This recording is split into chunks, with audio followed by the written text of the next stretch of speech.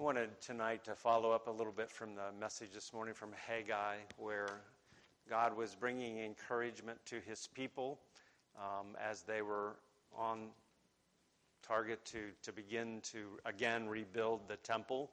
And there is encouragement that is given to them in Haggai 2 in the second of 4 sermons that he gave within 4 months.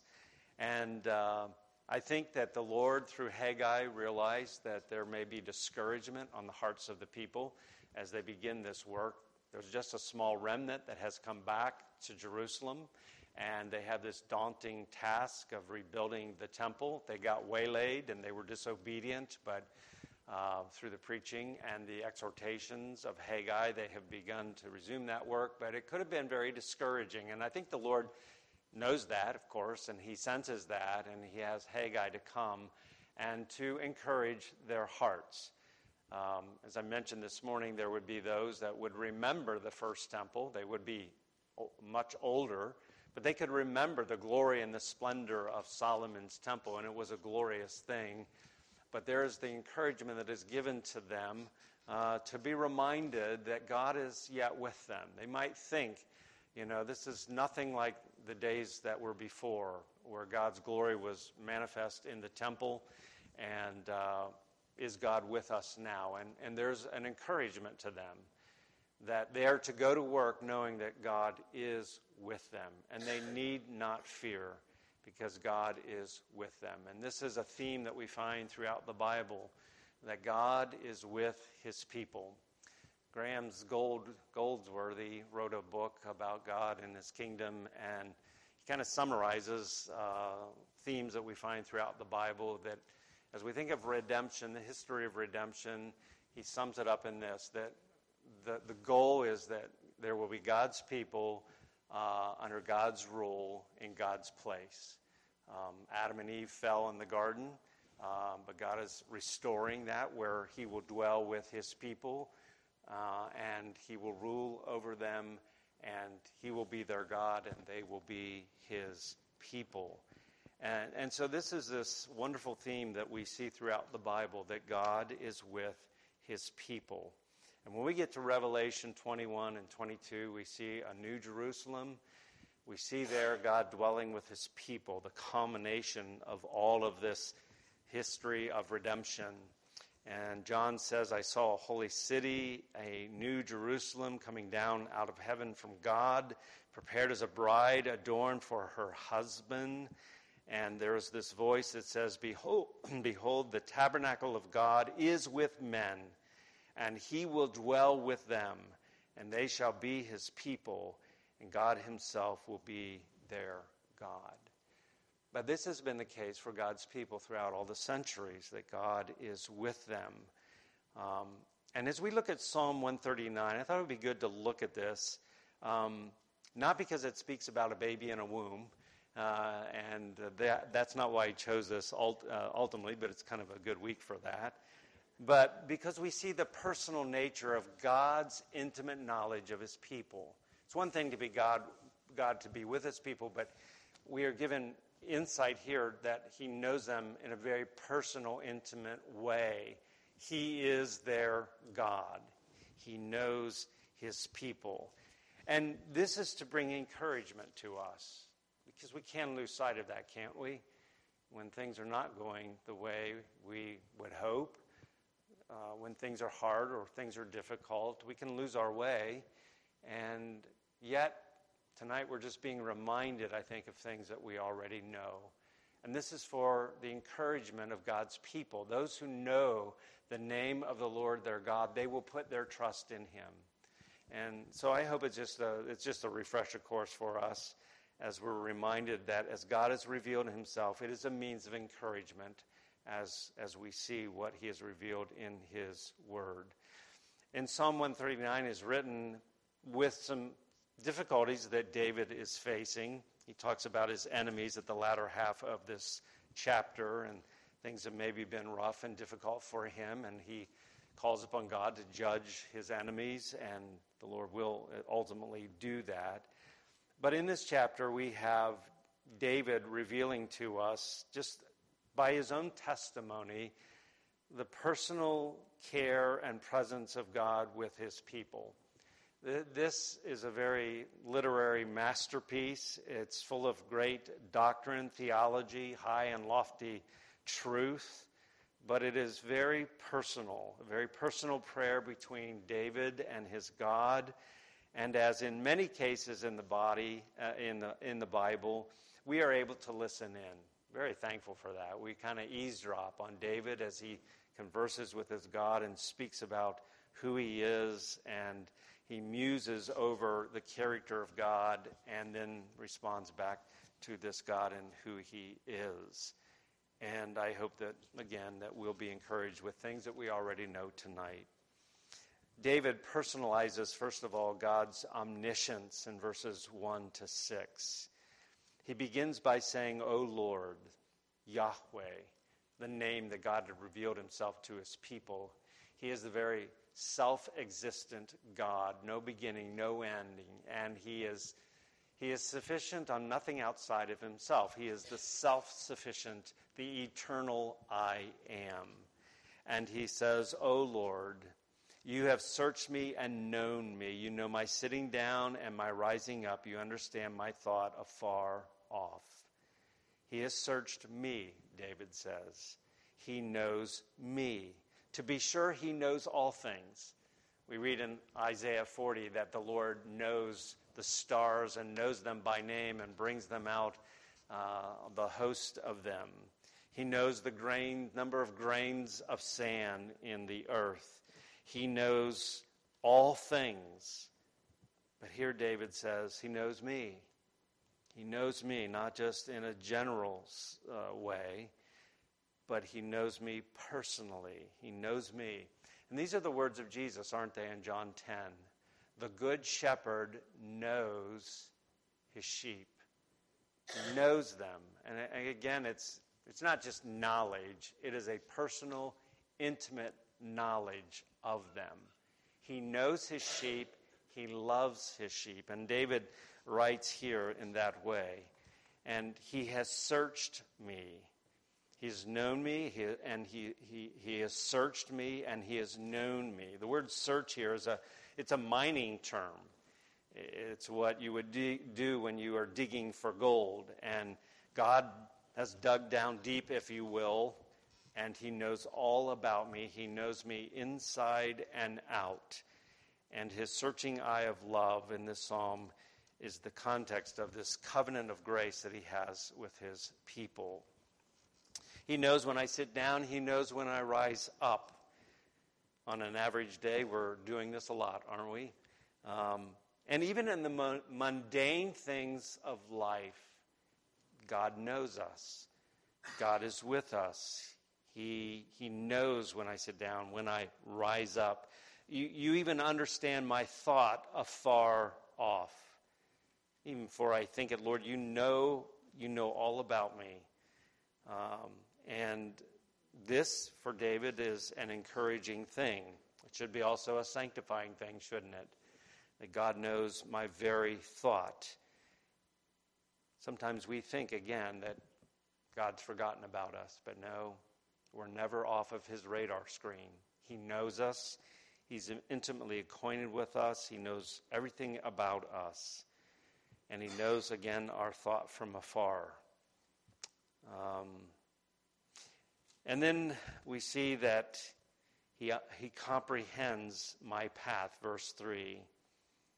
He comprehends my path and my lying down, and he's acquainted with all of my ways. The term here, to comprehend, is a term that would be used of a farmer when he winnows his grain. He separates the chaff from the wheat, and there's this scrutiny. God knows us very personally, knows all about us. He knows my thoughts. He knows when I'm worrying. He knows my fears, but he comprehends my path, my lying down, and all of my ways. Spurgeon said, waking or sleeping, I am still observed of thee, by thee. I may leave thy path, but thou never leavest mine. I may sleep and forget thee, but thou dost never slumber nor fall into oblivion concerning thy creature. God is on his throne. He knows his people. He's intimately acquainted with them. Elsewhere, the psalmist says, behold, he who keeps Israel neither slumbers nor sleeps.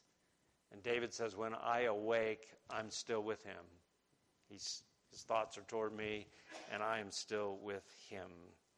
He's acquainted with all of my ways. The New American translates this. He's intimately acquainted with all of my ways. That's very encouraging, is it not? And then he says in verse 4, there is not a word on my tongue, but behold, O Lord, you know it altogether. I've not even spoken the word, but Lord, you know me, and you know the words that I speak. You know me, again, in a very personal and intimate way. You know all of my ways. And he's overwhelmed by this as he thinks about this. In verse 6, such knowledge, it's too wonderful for me. It is high, and I cannot attain it. And so here is David understanding something of the fact that God is omniscient, and in his omniscience he knows me. He knows me in a very intimate and personal way. And I love the words of Job 23:10. The Lord knows the way that I take, and what? How does that finish? When he has tried me, I shall come forth as gold. When we walk through the fire, his purpose is to consume the dross and to bring forth gold. And so David, as well as Job, had this understanding. So God knows me. He's omniscient. But then David also personalized God's omnipresence. There's nowhere that I can ever get away from God. Verse 7 through 12. Where can I go from your spirit? Or where can I flee from your presence? There's nowhere to go. Remember Adam and Eve, they fled away from the presence of the Lord. Jonah thought he was fleeing from the presence of the Lord. There's nowhere that you can go that you could ever flee away from the presence of the Lord. And he goes on in the following verses to talk about that. If I go to heaven, you are there. If I make my bed in hell or Sheol, the place of death, behold, you are there. If I take the wings of the morning and I dwell in the uttermost parts of the sea, even there your hand shall lead me. There's nowhere that I can get away from your presence. Your hand will lead me and guide me. Your right hand shall hold me. And if I say, surely the darkness shall fall on me, even the night shall be light about me. Indeed, the darkness shall not hide from you. But the night shines as the day, and the darkness, the light, are both alike to you. There is nowhere that I could ever go away from your presence. Even if I could travel at the speed of light, and I could go to the farthest reaches of the sea, and for the people of that day, the Mediterranean, to be on the other side of the Mediterranean would be to be far away. And even if I could do that, I could never be out of your presence. You are the sovereign God, and you are the one who I can never escape from your presence. And so he personalizes God's omniscience. He knows all about me. He personalizes God's omnipresence, and then he also personalizes God's sovereignty or God's power over his life in verses 13 through 18. He knows he is present, and he has sovereign power over my life. He's working providentially in my life. Go back to verse 5. You have hedged me in behind and before, and you have laid your hand upon me. So here is this personal care, we might say, of God over him, his sovereign care over him. You've hedged me in. You remember Job when he spoke to the Lord and said, look at your servant Job. The reason he serves you is just because you've hedged him in, you've protected him, and you've cared for him. So the Lord allows him to remove. The Lord allows these restraints, these hedging in, to be removed. And we know the story of Job. But here's that picture that he has hedged us in. His sovereign care for his people is over them. And David understood that, and that God knows all about me. God is sovereign over my life. And then we have in verses 13 to 15, even when I was formed in the womb, even there you were at work. You were the one who formed me in my mother's womb, verse 13. These are beautiful verses, and these came home to me again this week as we went to the hospital and got to hold that little peanut. And it's just a miracle when you think about a child. You know, all we've seen is a bump for 9 months, and now this baby comes out, and you look at that little baby with the little fingers and little toes, and eyes and ear, and, you know, there's a little somebody in there. It's got a soul, and it's just overwhelming. It's a miracle. It's a glorious thing. And, you know, we think of our nation that allows people to put to death a baby in the womb of their mother, and even afterwards we're headed in that direction. This is a precious gift that comes from God. And David says, you formed me when I was yet in my mother's womb. You're the one that wove me into my mother's womb, and I will praise you, for I'm fearfully and I'm wonderfully made. Marvelous are your works, and that my soul, it knows very well. And here it again, verse 15, my frame was not hidden from you when I was made in secret and skillfully wrought in the lowest parts of the earth. Your eyes saw my substance being yet unformed, and in your book they were all written, the days fashioned for me when as yet there were none of them. What an amazing thing. God wove me in my mother's womb. God knew me there, David says. And God had a purpose for me, and God brought these things all about.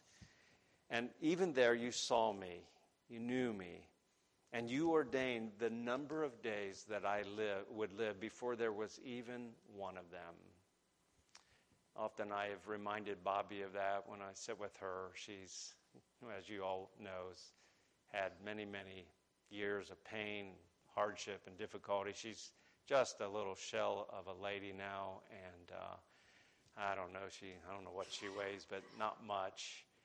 And she wonders sometimes, you know, why am I here? Why doesn't the Lord take me? And I just remind her, you know, Bobby, before there was one day, the Lord had numbered your days. And you have to trust him for that the Lord knows, and the Lord will bring about his purpose for you in the day in which he is ordained. And so there is this sovereignty that we see that God has over his people. And he has hedged them in. He's directing, guiding their life from the very beginning. And as David again thinks about this, verse 17, how precious also are your thoughts to me, O God. You knew me in the womb, but even now your thoughts are toward me. How great is the sum of them if I should count them. They would be more in number than the sand. And when I awake, I'm still with thee. I don't know about you, but that's staggering to think about. That God would think about me in that way. That he knows me intimately. He has thoughts toward me. He has purposes toward me. These remind me of the words that we looked at a few weeks ago from Zephaniah, where the Lord your God is in your midst. The mighty one will save. He will rejoice over you with gladness. He will quiet you with his love. He will rejoice over you with singing. And here David says, I am overwhelmed with this thought that, Lord, your thoughts are toward me. Psalm 8 says, what is man that thou art mindful of him? He's been elevated above all of the creation. But here it's even more personal. Your thoughts toward me. You know me. And if I could count the sum of them, they would be more than the sands of the sea. It's hard for us to even comprehend that. It's staggering. But as we think about this is for our encouragement. God is with his people. One of the names associated with Christ is Emmanuel, God with us. And Christ has promised his Spirit, and he has promised to come and to live within us. We are the temple of the Holy Spirit, God with us. And so these things are, again, meant to encourage us. God has, throughout all the ages, been with his people. I will never leave you. I will never forsake you. And as we think about that, we learn from David that this knowledge of our God is really of utmost importance. Those who know the name of the Lord, they'll put their trust in him. The more that we know about our God, the more we see reason to believe and trust and rest in him no matter what. And so we say with Job, though he slay me what? Yet will I serve him. I'll still serve him. I know he's good. I know that all that he does is good, and I trust him. So the more we know about our God, the more we will trust him. Let not the wise man boast in his wisdom. Let not the mighty man boast in his might, the rich man in his riches. But let him who boasts, boast in this, that he knows me, says the Lord. He knows me. And so we can be thankful for that. But as we think about this knowledge that God has of us, it should also lead us to sanctification, shouldn't it? He knows my thoughts. He knows my words before I even speak them. It should bring encouragement to us, but it also should be a means to sanctify us. Lord, you know me inside and out. You know all about me. And therefore, he concludes this, doesn't he? Search me and try me. Help me to know myself. Do a CAT scan of my soul and help me to know and see what's there that I'm blind to. Because, Lord, you really know me. My heart is deceitful, left to itself. But, Lord, help me to know my heart and change me and make me more like Jesus Christ. And if we really do understand this, this will bring us to worship, won't it? The Lord knows me. And it will bring us to understand that he has dealt with us graciously in Christ. He has done wonderful things for us, and it should lead us to, like David, be overwhelmed with this. This is too wonderful for me. It's hard for me to comprehend this. It's too wonderful. Again, Spurgeon said, "It is ever our wisdom to lay truth home to ourselves. How wonderful the contrast between the observer and the observed, Jehovah and me. Yet this most intimate connection exists, and therein lies our hope. Let the reader sit still a while and try to realize the two poles of this statement, the Lord and the puny poor man, and he will see much to admire and wonder at." And we are thankful that God has known us from before the foundation of the world. And he knows his people, and such thoughts should lead us to worship. These are precious things for us. And again, may they bring comfort to us. And David, I think, sets forth a principle for us here. As we go through trials or difficulties, we just need to remind ourselves of things that we already know. These truths about our God. We don't have to look somewhere else. We look to the Word of God, and herein is our hope, our God. So Jeremiah says to return to the old paths, which we often have to do. When we've gotten away and prone to wonder, return to the old paths of what you know about your God, and therein will be our help. He is a present help in the time of trouble. And so may God help us and enable us that we may so live. One last quote by Spurgeon. "This should fill us with awe so that we sin not, with courage so that we fear not, and with delight so that we mourn not."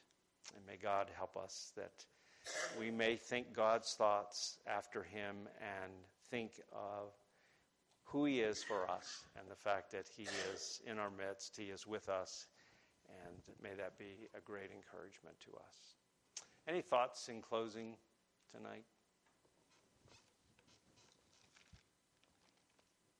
Thankful in the verses that are just before that, or the chapter right before 139, the last verse of chapter 138, "The Lord will perfect that which concerns me. Your mercy, O Lord, endures forever. Do not forsake the works of your hands." And he will not. He who began the good work in us, he will continue it until the day of Jesus Christ. All right, well, let's stand and we'll be dismissed with a word of prayer.